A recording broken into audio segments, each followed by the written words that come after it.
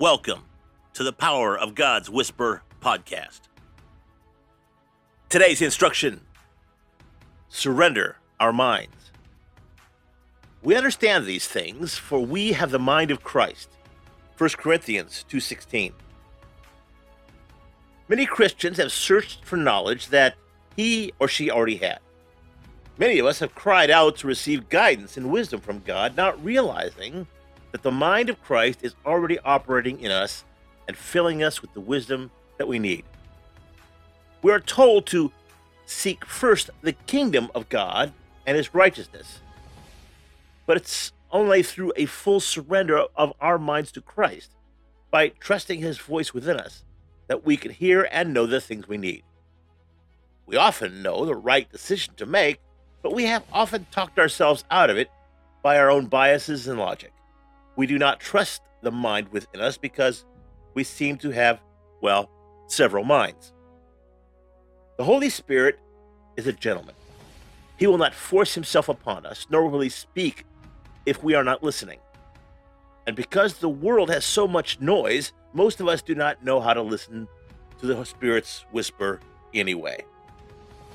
But God says that he has given us his mind. What am I talking about? I am talking about being one with Christ and bearing his mind.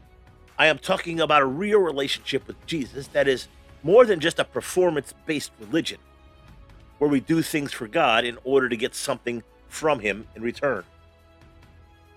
We have heard all of these promises, but many of us are still living like, orphans, acting as though we are on our own in this world. We think that the only way we can know what the Lord wants is by hearing an audible voice or seeing some kind of sign. We act as though we need God to do something spectacular for us before we believe that he really loves us and wants good things for our lives. But that's not true. God is speaking to you right now. His voice is already in your heart. You don't have to pray for him to speak. You don't have to study the word in order to know his will. The mind of Jesus is already within you, waiting patiently to be discovered. There is no need to work up the courage or muster up the courage to pray before God.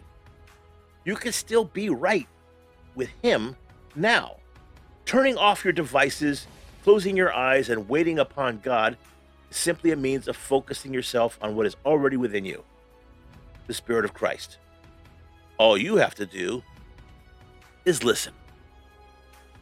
Turn inward and hear his whisper. Let's pray. Jesus, thank you for your mind, for sharing your thoughts with me. Let my mind be filled with your nature and give me understanding of your ways. Take care. God bless. Go out and make it a great day.